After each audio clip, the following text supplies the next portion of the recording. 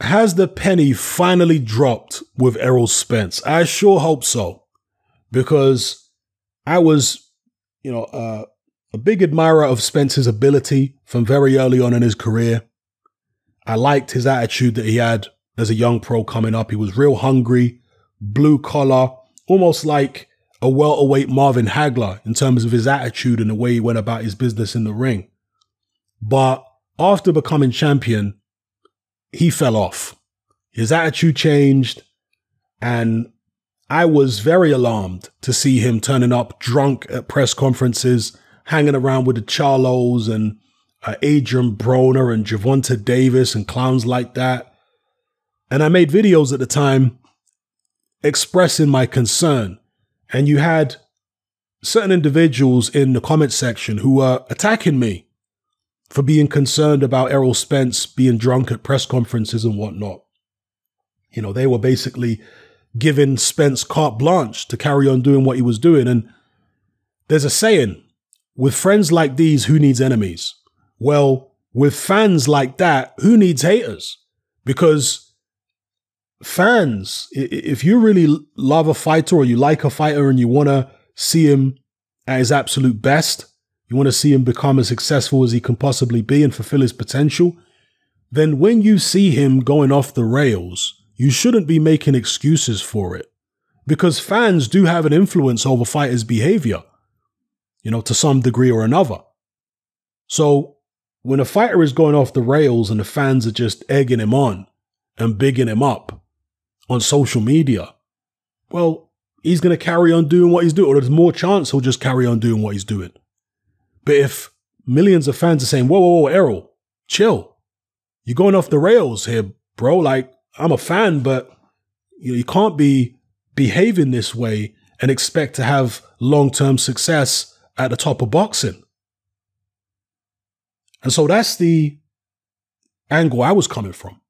But yeah, all these PBC fanboys, etc., started attacking me, saying, oh, no, leave Spence alone and he can go out drinking. It's not going to hurt him. And well, he nearly lost his life because of going down that path. Yeah.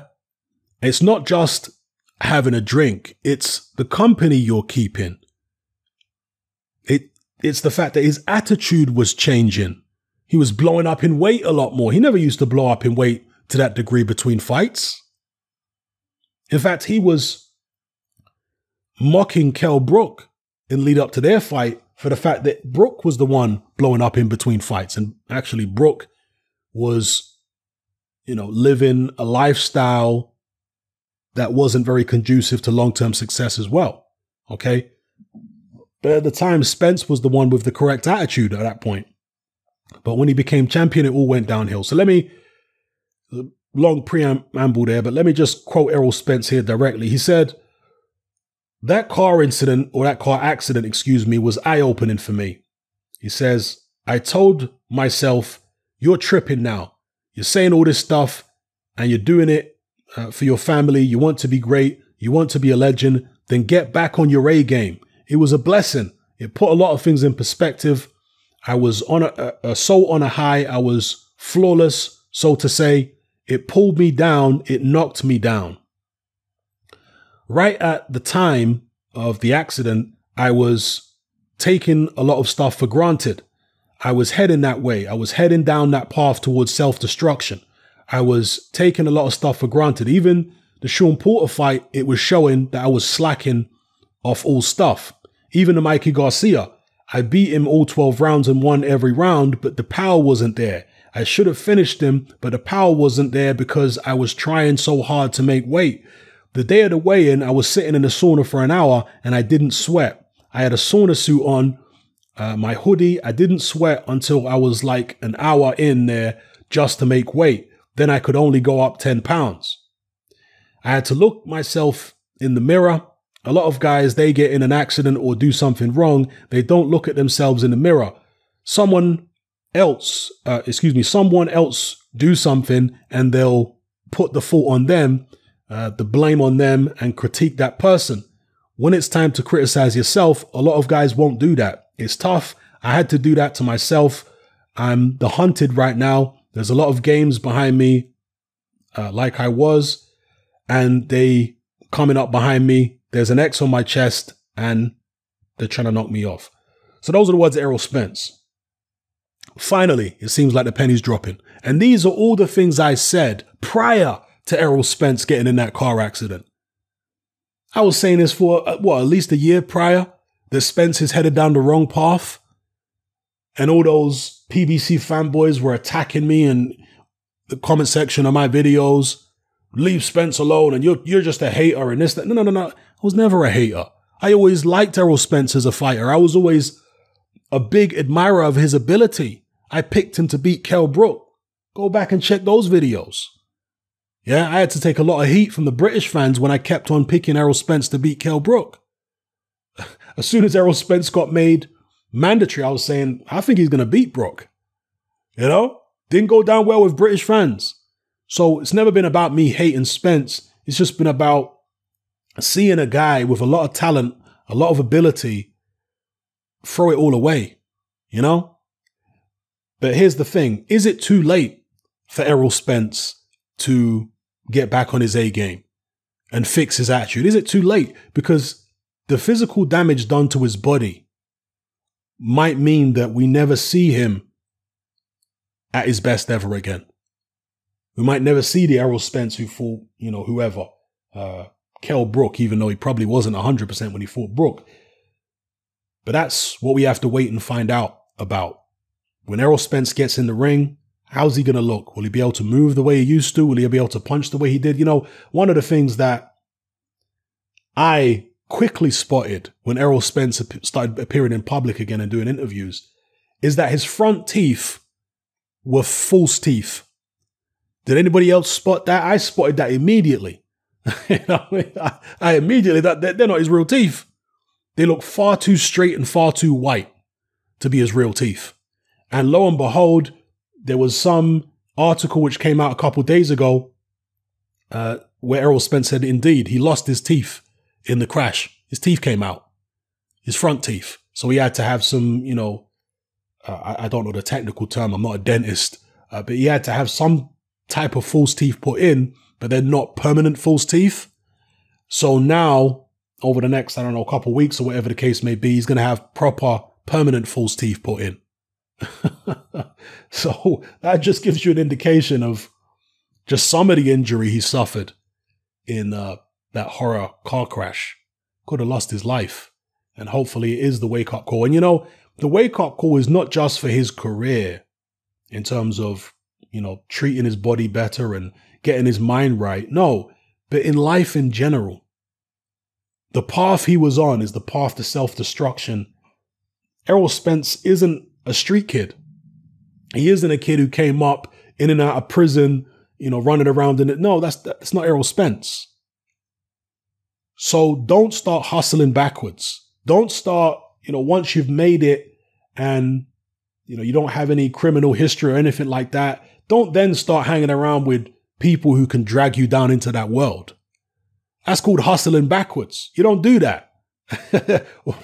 Once you reach a certain level, like an Errol Spence, you don't need no hustlers and them kind of people around you. Hell no. They will drag you down into their world and make you part of it. And you don't want to be part of that. Trust me. So anyway, let me know what you guys think in the comment section below. It's HATMAN, I'm out. Join me on Patreon. I upload a minimum of 2 podcasts every single week, covering a wide variety of controversial topics, as well as live stream Q&A sessions. Take a look on screen right now at some of the podcasts I've produced so far. For just $3 a month, the equivalent of about £2 a month, you get access to all my new podcasts and my entire back catalogue of past podcasts, including my popular Confessions of a Nightclub Bouncer series. You can listen on your computer or on your smartphone or tablet by downloading the Patreon app from the Google Play Store or the App Store for free. The Patreon app also allows you to download each podcast in MP3. For less than the price of a cup of coffee, you get access to dozens of hours of exclusive content. It's easy to sign up, there's no contract, and you can cancel at any time. So come and join our community of free and critical thinkers by signing up with me here on Patreon today.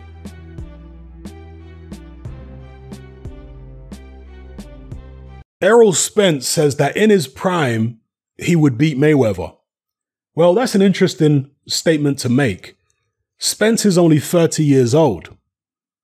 So when he says in my prime, he's almost talking in the past tense, it seems. Is that suggestive of Spence believing that the best of him is in the past and the injuries that he sustained in the crash will mean that the old Errol Spence is never going to return? Maybe he was just misusing the term in my prime. Maybe he just meant when I'm in shape, when I'm at my best. Let me know what you guys think about that in the comment section below. But saying that if he was 100% focused and at his best, he could beat Mayweather, I like that from Errol Spence.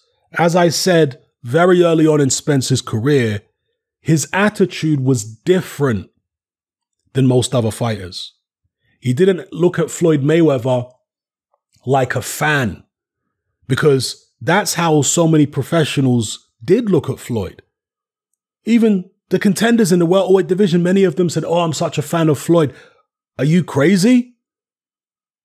This is a guy you're supposed to be not, fanboying for. You're supposed to be challenging this guy. And instead you're talking about him like you're some fanboy? No. Errol Spence, as a young, and in most cases for people who are young pros, impressionable kid, Errol Spence didn't have the attitude of a usual, typical young, impressionable professional boxer going into the Mayweather gym, being starstruck by Floyd, wanting to be just like him. Can I get your autograph, Floyd? No. He went in there with the attitude like, I'm going to prove myself. I don't give a damn about your reputation. I'm the star on the top like Christmas decorations. And me murking you right now, that's my estimate. Sorry, I turned into Kano for a second. Shout out to Kano. That's the attitude he went into the Mayweather gym with. Didn't give a damn about his reputation, who he is, what he's done, how much money he's made. He got in the ring with Floyd. And he gave him the business, by all accounts, okay? And therefore, he still has that attitude now. At my best, I beat Floyd. He says he couldn't break Floyd down mentally because he said Floyd is very, very tough mentally. But physically, he would break him down, hit him to the body and all that kind of stuff. Now, am I someone who believes that Errol Spence would beat Floyd Mayweather? If I had to bet, if I had to put my last dollar on it, I would say no. But I wouldn't completely rule it out at all, because really and truly, Floyd Mayweather never beat anybody like Errol Spence at welterweight. A southpaw that size with that ability, that kind of strength, mental and physical strength. He fought Zab Judah, of course, who's faster and more slick than Errol Spence, and he had a few issues early on. But Zab Judah doesn't have the mental toughness that Errol Spence has. He's not as big, he's not as strong, doesn't have as good a chin, etc. And Errol Spence can box. Even though he might not be as explosive and fast as Zab Judah, he can box. We saw that in the Mikey Garcia fight. So, yeah, it was kind of funny. Whenever you would watch Floyd Mayweather fight, the opponents would fall under the Mayweather spell. You know what I'm talking about. It's like the first couple rounds, they might give it a go and it'd look somewhat competitive. But after that, Mayweather would get into this groove and the opponent would just be stuck like a hamster going round and round in a wheel. And they just could not penetrate this Mayweather defense. They just could not get anything going, and they could not get Mayweather out of his groove. Now, one of the fighters towards the very end of Mayweather's career who did have some success in unsettling Mayweather's groove was Marcos Maidana, particularly in the first fight, but even in the second fight to some extent. He unsettled Mayweather's groove and he managed to get to him to a bit. Obviously, this is Floyd in his late 30s. So which Mayweather are we talking about? Are we talking about Errol Spence versus a prime Mayweather, or Errol Spence versus the Mayweather who fought Maidana? Because if you're talking about the version of Mayweather who fought Maidana, I think Errol Spence got a very good chance of beating that guy. Now, he can do what Maidana can do, but he's a southpaw, more skilled, faster, you know, technically better than Maidana. And the first Maidana fight was relatively close. I thought Floyd won both fights, don't get it twisted, but it was relatively close. So I like the attitude from Errol Spence. This is why I started really following his career, was because of the fact that he wasn't one of these starstruck Mayweather fanboys as a young pro, but instead he was looking to try and take out the king and become the king himself. I like the attitude from him. So it seems as though Errol Spence has had some time to reflect over the past few weeks, and he realizes the error of his ways, and I'll do a separate video about that.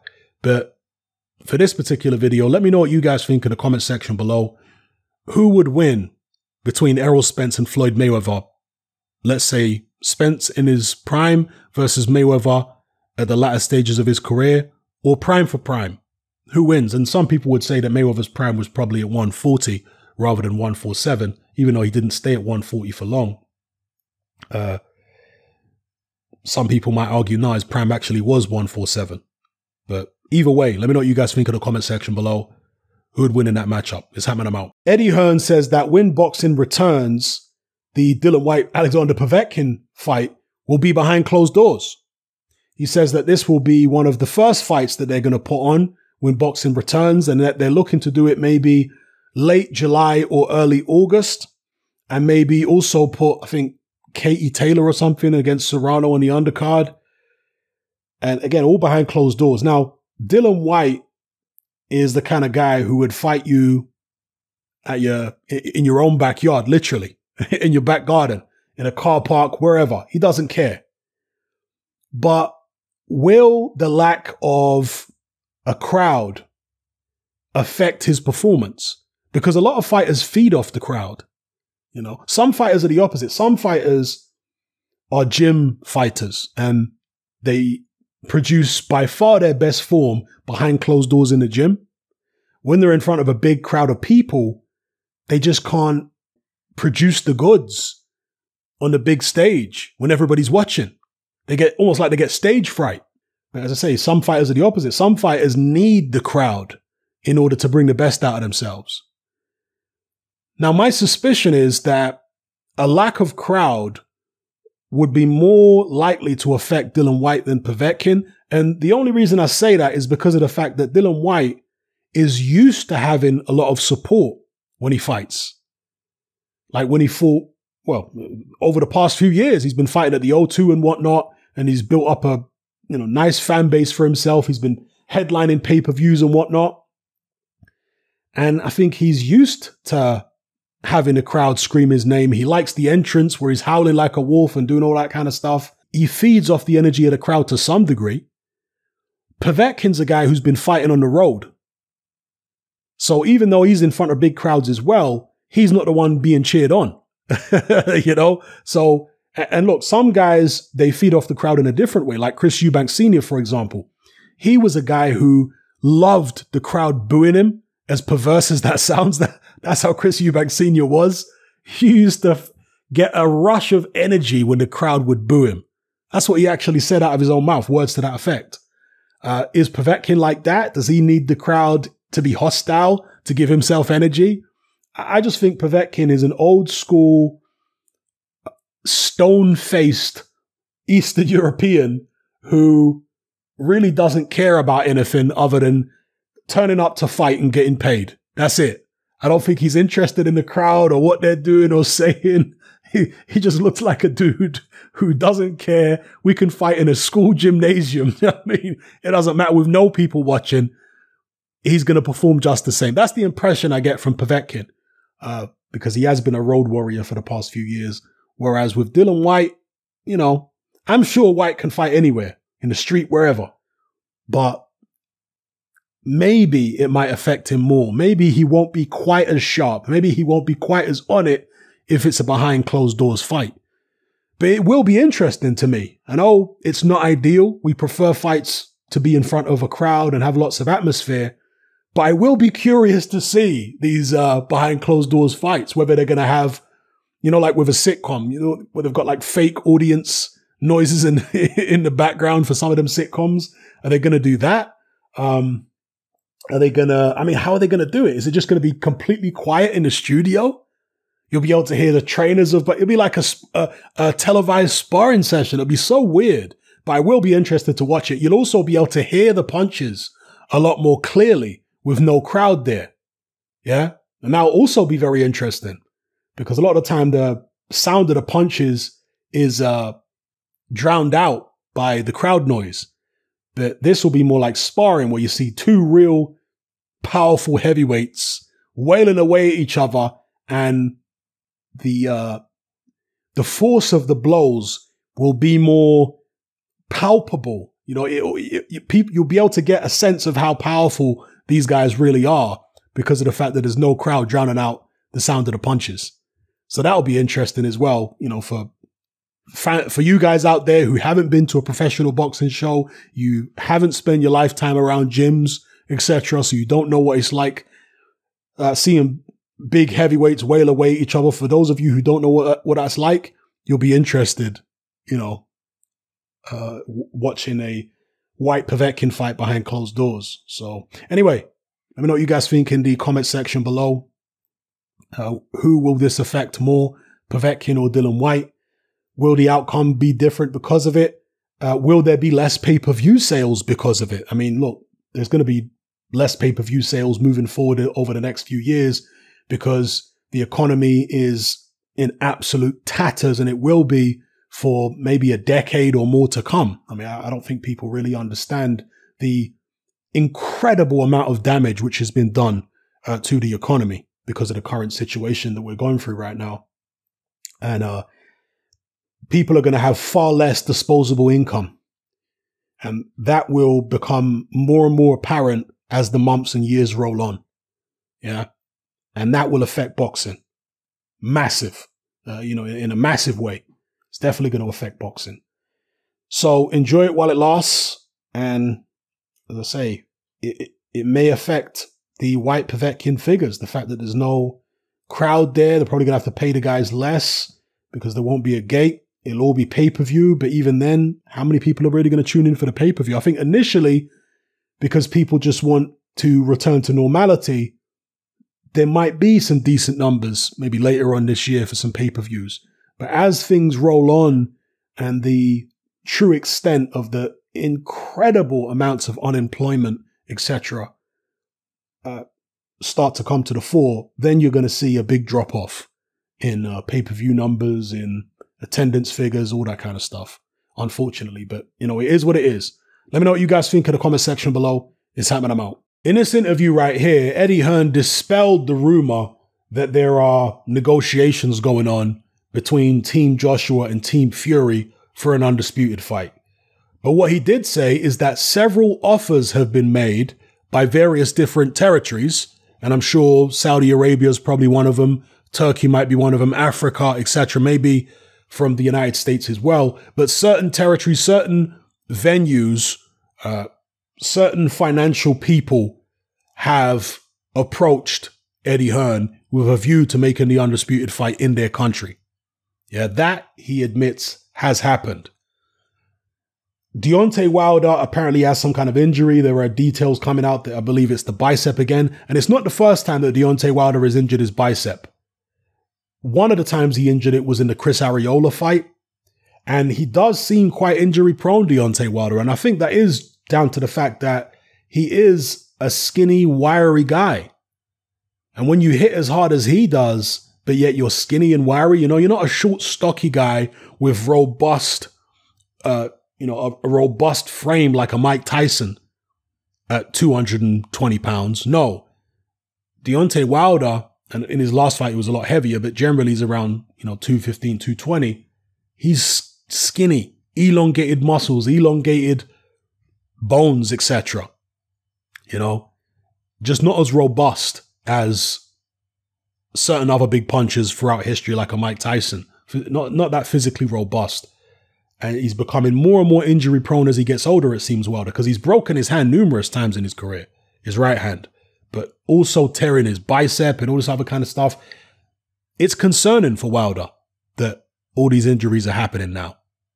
So we don't know when boxing is going to resume, but I, like most people, am hoping that some type of deal can be worked out with Kubrat Pulev, Alexander Usyk, Dillian White, Deontay Wilder, because these are all the people who are going to have to be kept happy to allow the undisputed fight to happen next. But given the situation in the world right now, the future is very uncertain. Not just the future of boxing, but the future of world economies and so on and so forth. Therefore, right now is the time to make that undisputed fight, in my view. Right now is the time to make it, because the number of people who are going to become unemployed, who are going to have their wages cut, etc., is in the millions and millions. There's going to be far less money for people. I mean, people are going to have a much lower disposable income in general.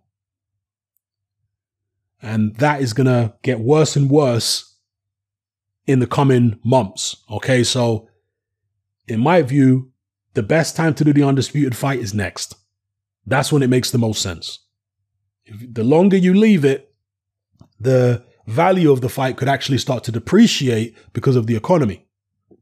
So anyway, let me know what you guys think in the comment section below. Do you think that one of these locations, be it Saudi or wherever, could just come up with some insane amount of money and say, hey, look, this is what we're offering you to do the fight right now. Pay whatever you got to pay to Wilder and all these other guys. Make it happen. Do you think that's realistic? Is that what you're hoping for? Let me know what you think in the comment section below. It's HATMAN, I'm out.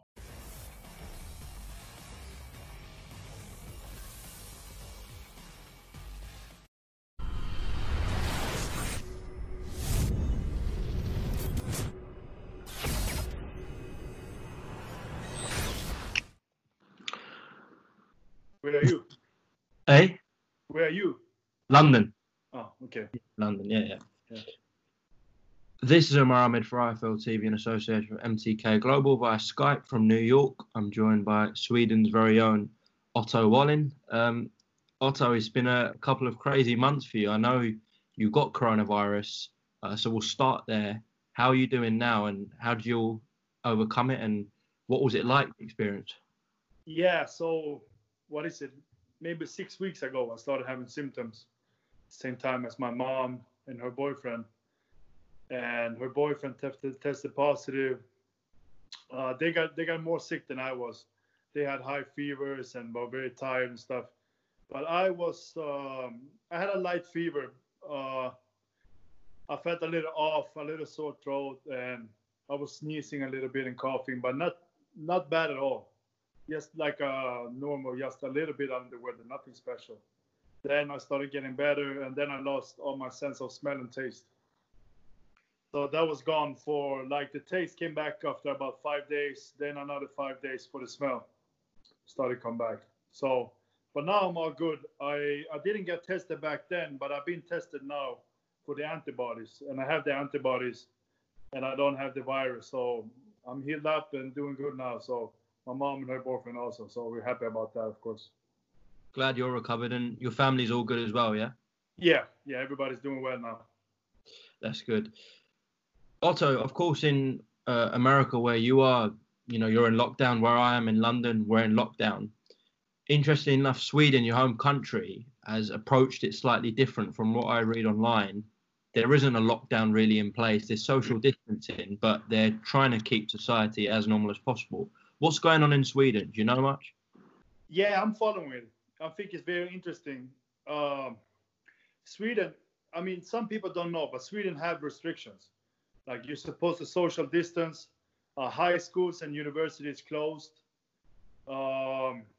Restaurants are open, but you can't be at the bar. You got to be at a table and still social distance. I mean, you can be in a group, like in a table, or you got to be at the table. But outside, you're supposed to social distance and stuff. So Sweden has made some restrictions, but gyms are open, restaurants are open, like I said, and other stuff also. But yeah, so it's different. It's different, but it's gonna be interesting. We don't know how long this is gonna last, and you can't keep a lockdown forever. So I think that Sweden is trying to find a way forward to make sure we can keep this for a longer period of time. And we don't know yet what's gonna happen, but we'll see. Also, of course, before this whole lockdown, you suffered an injury and you were scheduled to fight former world champion Lucas Brown. Do you believe after we're out this situation and society's back to normal and boxing's on, whether it's with no fans or with fans there, do you think the Lucas Brown fight will happen also? I don't know yet. I don't know. It's not locked in or anything, but I think that would be a good fight for me to come back with after this lockdown and coming off a loss and coming off an injury. So I want to fight somebody like Lucas Brown. He's still dangerous, so I'm not underestimating him. I just think that I'm better. Since your last fight with Tyson Fury, where you put up a very good display, a better display than Vladimir Klitschko did and Wilder did in the rematch with Fury, how's your sort of profile changed, and how do you think you've developed and come on as a fighter since then? I think a big thing is that I get a lot more recognition, get to talk to you guys more, the media and stuff. So I mean that's good. That's good, of course. But the biggest thing is also the experience. I only have about 21 fights now, and I only had like 46 amateur fights. So it's good for me to get the experience, and you can't get better experience than fighting the best in the world. So it was a great experience for me, and I need more of it to keep improving. And I want to stay busy. It's a little hard right now, but I had some bad luck like over this last year. So I just want to get back in there and keep fighting all the time. So it happens when this is over. It's quite interesting, hey? In the same location, Las Vegas MGM Grand. As I said, it was a very tough fight for Tyson against you, and then he went into his next fight against the WBC champion of the world at the time, Deontay Wilder, one of the scariest men to ever get in a ring, and he completely destroyed him. One of the easiest fights for Tyson Fury. Yeah. Interesting, that, isn't it, Otto?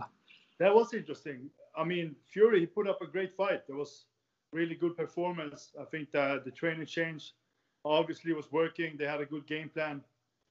Yeah, I don't know what to say. Fury fought a great fight, but I honestly think also that my fight with Fury brought a lot out of him. So he was better prepared for the rematch with Wilder. I think so. We mentioned Lucas Brown as a possible opponent. Obviously, that was scheduled in before this lockdown. Any other names you're looking at, Otto?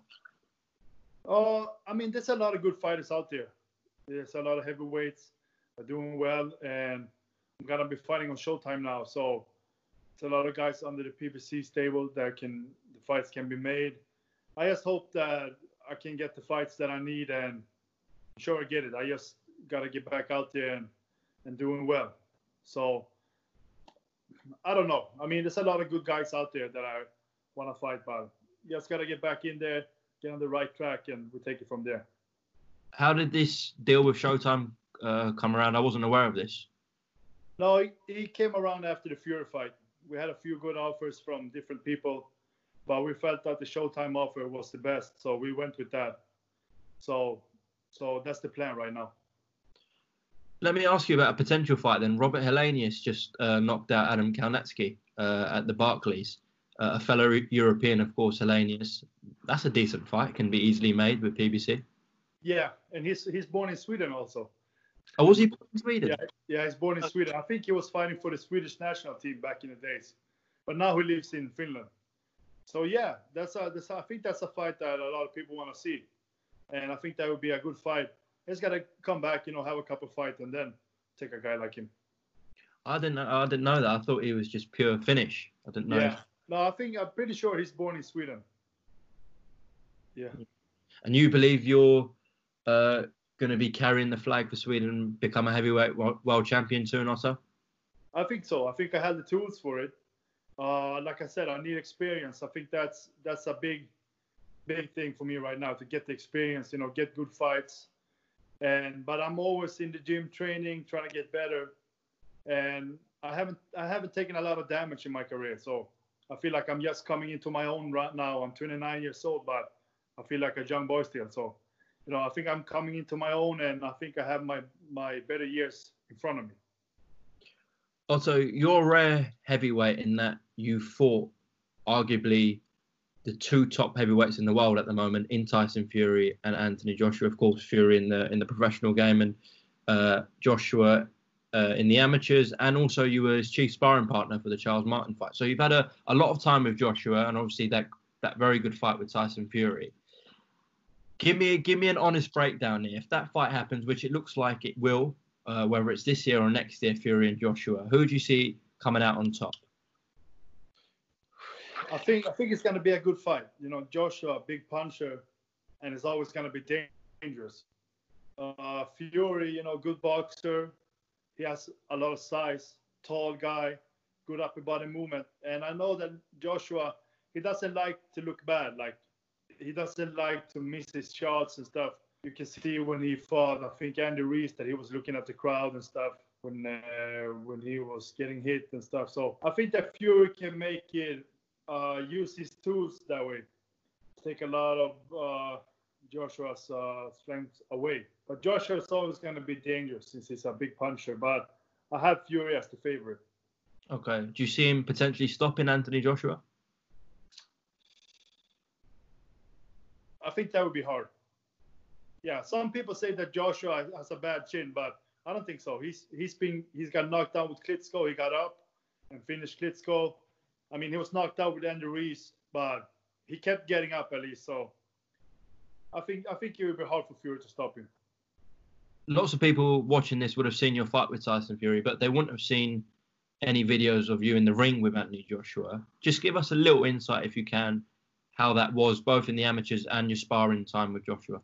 Yeah, I actually got both fights from the amateurs because my father, he used to come to the fights and always record it. So actually, one of the fights is up on Haringey Box Cup's Instagram page, I think. They posted it not too long ago. So that's one of the fights. And then we had the other fight. He beat me on decisions. So, I mean, it was good fights.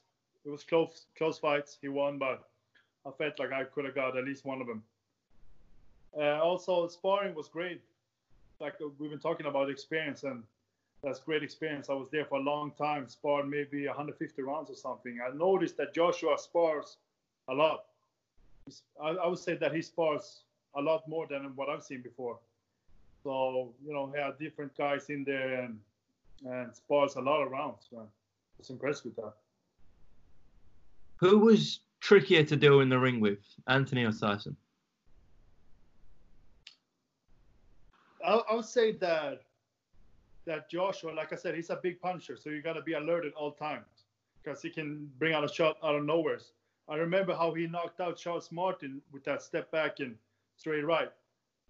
He was hitting me with that too in the beginning when we were sparring, and that was a really tricky shot because he was very fast and didn't see it coming. But then after we sparred a few times, I picked up on it, of course, so I could see it better. But he's tricky. But Fury, different kind of guy, you know, showman and grabs the rope and dance and has his hands behind his back and moves his head a lot. So I'd probably say that Fury is the trickier fighter. He's more unorthodox. Okay. As we mentioned earlier, you know, you've done this deal with Showtime. So naturally, your next fights are going to be in America, probably New York at the Barclays. Is that where you see the bulk of your career now in the States or so? Yeah, I see it in the States. I don't know about New York yet. My next fight against Lucas Brown was going to be in Vegas again. But hopefully in New York, I want to fight at the Gardens because I live just around the corner. So I can just walk over there, get the win, and then walk home. That would be nice. Oh, so you're right in the center of Manhattan then, yeah? Yeah. In Chelsea here, yeah. Just around the corner from the Gardens. What's it like in New York at the moment? We see on the news in England how bad it is in America, especially New York. What's it like now, Otto? It's different. It's not so much people out. Everything is closed pretty much. You know, the grocery store is open. So I pretty much just go there and then I go home and do my workouts here in my apartment. But I think the situation has been very serious. We lost 2 men from my gym. The owner, Francisco Mendez, he owned Mendez Boxing Club. He passed away. And then Nelson Cuevas, old cut man, used to work with Tyson back in the days and stuff. So we lost them guys, and it's been very hard for everybody involved, and especially their families, of course. So the situation is serious, very serious. But at least the numbers are getting better. The deaths are coming down. So we just gotta keep doing what we're doing, and hopefully the government will find a good way to move forward. Well said, Otto. Listen, I appreciate your time speaking to IFL TV. Is there anything you want to add, Otto? Yeah, I just want to add that I want to thank everybody over there in the UK. I get a lot of guys getting a hold of me on Instagram and stuff, so I'm very happy about that, and I really appreciate the support. And not only from the UK, the whole world. Otto, thanks for your time. As I said, hopefully we go back to normality, and then boxing's back and we see you in the ring soon. But for now, God bless, and take care. Thank you.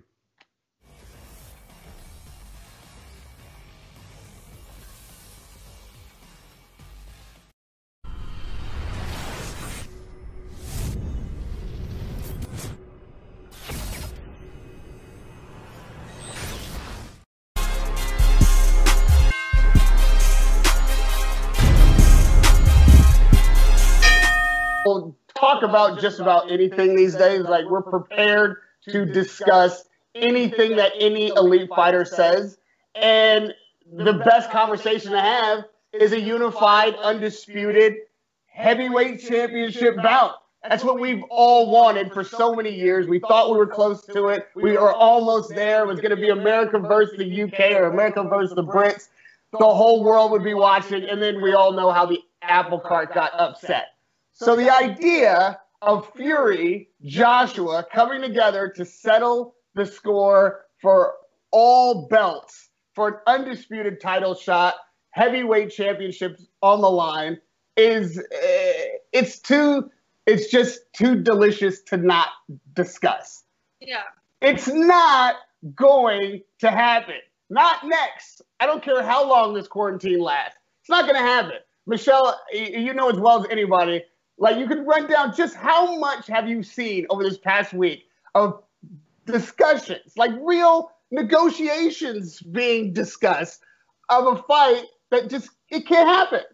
It's interesting because the first thing I thought when I read that, you know, like all the news articles was like, wait a minute, how? Like, we have contracts in place. I understand that the contracts that were once signed are no longer valid because the date is different, but it doesn't mean it changes with who the mandatory is. It doesn't change the automatic rematch clause that is in place. I do not, under any circumstances, see Deontay Wilder stepping aside for any fee, especially after Eddie said something along the lines of it would be embarrassing if Wilder did step aside. So it's almost like you're almost egging him on even more. Like, well, I'm definitely not stepping aside if that's what you're going to go off saying. So I think it's fun news topics. I think it's fun to talk about the what ifs right now, but the realistic, or being realistic about this, it's not happening.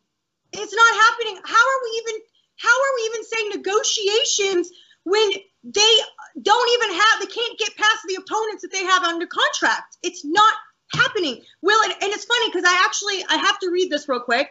Eddie Hearn said that he stressed the tentative nature of the discussions, but confirmed to ESPN we're talking to MTK about where the fight would take place. At the moment, the main focus for everybody is the contractual situations, aka the guys that are supposed to fight next, right? The conversations between myself and MTK are that we've had an approach. The only discussions at the moment are where the fight would take place, and we don't even know when this fight could take place. We're certainly open to having discussions about the possibility of this happening this year or next year. So who done messed up and started reporting that it could be next? Because according to what Eddie said, he's basically saying we're having a conversation about the possibility of a unification fight that may not happen next. Yeah, you have actually piqued my curiosity about one element of the story, which I hadn't considered, to your credit. Are the contracts they sign relative to a timeline because a good lawyer could worm his way into the wording of something like that and maybe find some room for negotiation. Because one thing I'm certain of, Tyson Fury is not afraid of a third fight with Deontay Wilder. Deontay Wilder is definitely not afraid of a third fight with Tyson Fury.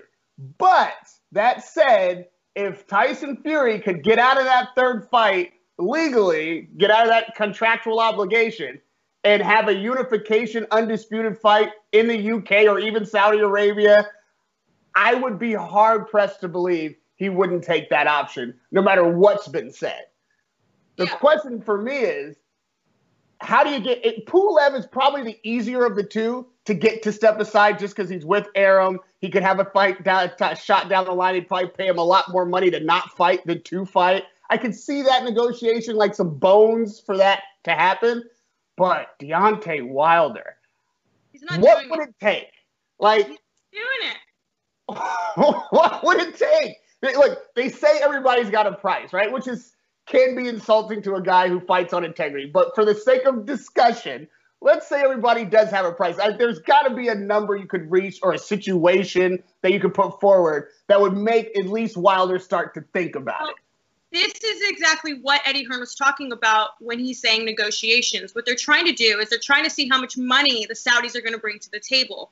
Now, I don't know, given the current circumstances of the pandemic, we all know the oil companies are not making any money at all. So I'm curious to know, not saying they're not already like trillionaires, obviously billionaires, but yeah, I think they saved a bit for a rainy day. My point is, it has to make sense, doesn't it? And if they can't have it in front of a live audience, not that it's too big of a deal, because we all know the last time we went to Saudi, it wasn't the biggest crowd. But I just don't know how much money they'll be willing to fork out for a fight where a big chunk of that money will have to be placed aside for a step-aside fee to try to dangle the carrot in front of both of the opponents to say, well, if I gave you this much money, would you take it? What about this much money? Would you take that? They're going to keep playing with the number because they're going to have a budget in their head. And I think that's sort of what they're waiting on and hoping they can bank on the fact that Wilder will want to step aside just for a few more months before, and maybe he gets guaranteed the winner of that fight. Although we both know that's not going to happen because we have Dillian White, who apparently is locked into that February date, according to Mauricio Solomon, and they will not budge. He has to, whoever has the WBC title come February-ish will have to fight Dillian White before any other fight takes place. The only person in this entire conversation that I am certain 100% without a doubt is willing to budge on his promise is Mauricio Suleiman. If it's Dillian White who's next, it's like 2022. How about that? 2022. This guy has been willing to push Dillian White. No, that's the argument, though. Listen, if the argument is, if we did have Joshua Fury next, right? Yeah. And whoever the winner is out of that fight will have to fight Dillian White next. Deontay Wilder won't be stepping aside for one fight. He'll be stepping aside for two fights before he gets to fight the WBC champion again. So is it worth it to him? No, it's not going to happen. No, we are dreaming. We are wishful thinking. It's not going to happen. Deontay Wilder will not step aside. End of conversation. That's my true belief in it. I agree. That's my belief because I don't think that they're going to put something in front of him that is going to be worth more to him than a shot at his title again, first up. But Raheem, if looking at it from the perspective of we may not have open crowds for a while, right?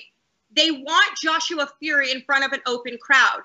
So I know that's why they're considering having the fights in various countries that have like less social distancing restrictions and are open to having crowds. That's not a guarantee that we're going to have that by, unfortunately by this winter. So they want to hold that fight off. So is it happening next? No. If we're talking about keeping busy here, we're probably going to have Wilder Fury behind closed doors before we have Joshua Fury behind closed doors. Okay, all of that's fair, but I would say that the amount of value of an all-English, undisputed heavyweight championship is so great that if you had to sacrifice an in-person crowd to get that fight on, you would 100% do it. Especially if you could do it next, because there's going to be such a hunger for anything. Something that huge would be a great way for boxing to reintroduce itself post-pandemic. One more point on this. And your point's well taken. Like, I know we started this by saying how wildly unlikely it is. But let's remember that Wilder just had bicep surgery. He did not perform well in the most recent fight. He's openly discussing changing his team. It looks to me like Tyson Fury has battled his demons successfully and is continuing to train. He seems in good spirits. He seems like he's going to come out of quarantine ready to fight. Yeah. And it might be like, this is something Wilder would never say, but if I was on his team or in his ear, I would have to consider it might be in your best interest to drive the price up, get as good a deal as you can, as many promises as you can in writing, and maybe do that step aside, get prepared with whoever this new team is, test that bicep, heal up, change your approach, see what Fury, Joshua ends up being. You might get Fury out of the way without beating him again. And like I said at the very first broadcast, I'm as interested in Joshua Wilder today as I was when both of those fighters were undefeated. I still want to see that fight. I still think that there is a lot to be learned from those two guys facing each other. And if Joshua somehow beats Fury, Wilder could have an in around to all the belts as opposed to just fighting to reclaim his one. But I'm going to put one question to the fans.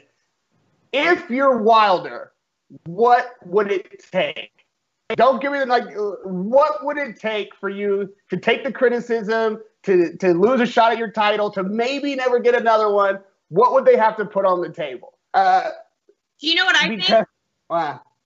I think if we're gonna play with the little numbers, and if you're asking, so I'm just gonna guess. My guess is if he's going to take a step aside fee, and perhaps his team is suggesting maybe the injury isn't completely healed, I would say it's going to take the same amount of money that he would have made in a fight to begin with. Yeah. Well, okay, the same amount of money he would make to fight Fury? Yes. I think they can probably come up with that money. And they especially, we get this Saudi oil money, we get all the licensing. Guarantee in the contract, Mauricio Solomon signs too. It would have to be he gets the winner of that fight immediately following. No exceptions. But then again, you got to get the mandatories who everybody's got to agree. And I just don't see it happening. I just don't see it happening for all parties. It's like one fight's one thing, but it trickles down into multiple. So it's like you're really waiting a lot longer. You're waiting an additional year, if not longer, before you get your shot. So I just don't see maybe Pulev, because maybe if they can give Pulev a pretty nice chunk of change that he's never made before, I can understand that, but I just don't see it happening with Wilder. I'm still going to stand. I say I'm Wilder. I want a third of the purse. I want the favorite nation. Joshua, Fury, Wilder. Everybody makes the same money. You want me to step aside? I'm taking thirdsies with everybody. And that's not all. I want to be the co-main event fight facing Mike Tyson. Hey, Eddie, remember when they were doing the negotiations for Joshua Wilder? Eddie didn't even want to give him a certain percentage for the fight initially, and now we're expecting that no flipping way in hell. Michelle, no. One of the last interviews I had with Eddie Hearn, he offered before the rematch of Fury. Can I retract the word? I mean the initial offer, not the last offer, but the initial offer when they're first talking about making that fight. That's what I want to clarify. Yeah, okay, that's fair. All I'm saying is times they are changing, and the situation is so unique. I'm not saying they would do it. I'm saying that's how I'm coming to the table. Thirdsies. All right. Well, fans. We'll leave it to the fans to tell us. If you can leave it in the comments, we will give you a shout. We just need you to tell us whether or not, what amount you think it would take for Deontay Wilder to step aside to allow the mega fight between Joshua and Fury happen in Saudi Arabia. Let's move on, though. We need to go to the next topic. Hey, Fight fans, it's Michelle Joy Phelps. If you haven't already subscribed to my YouTube channel, make sure you go ahead and do so by clicking this icon right here and hit the bell button so you can get notified every time we upload a new video. And we also have a free app available on iTunes and Google Play. So make sure you go and download that. Bye, Fight fans.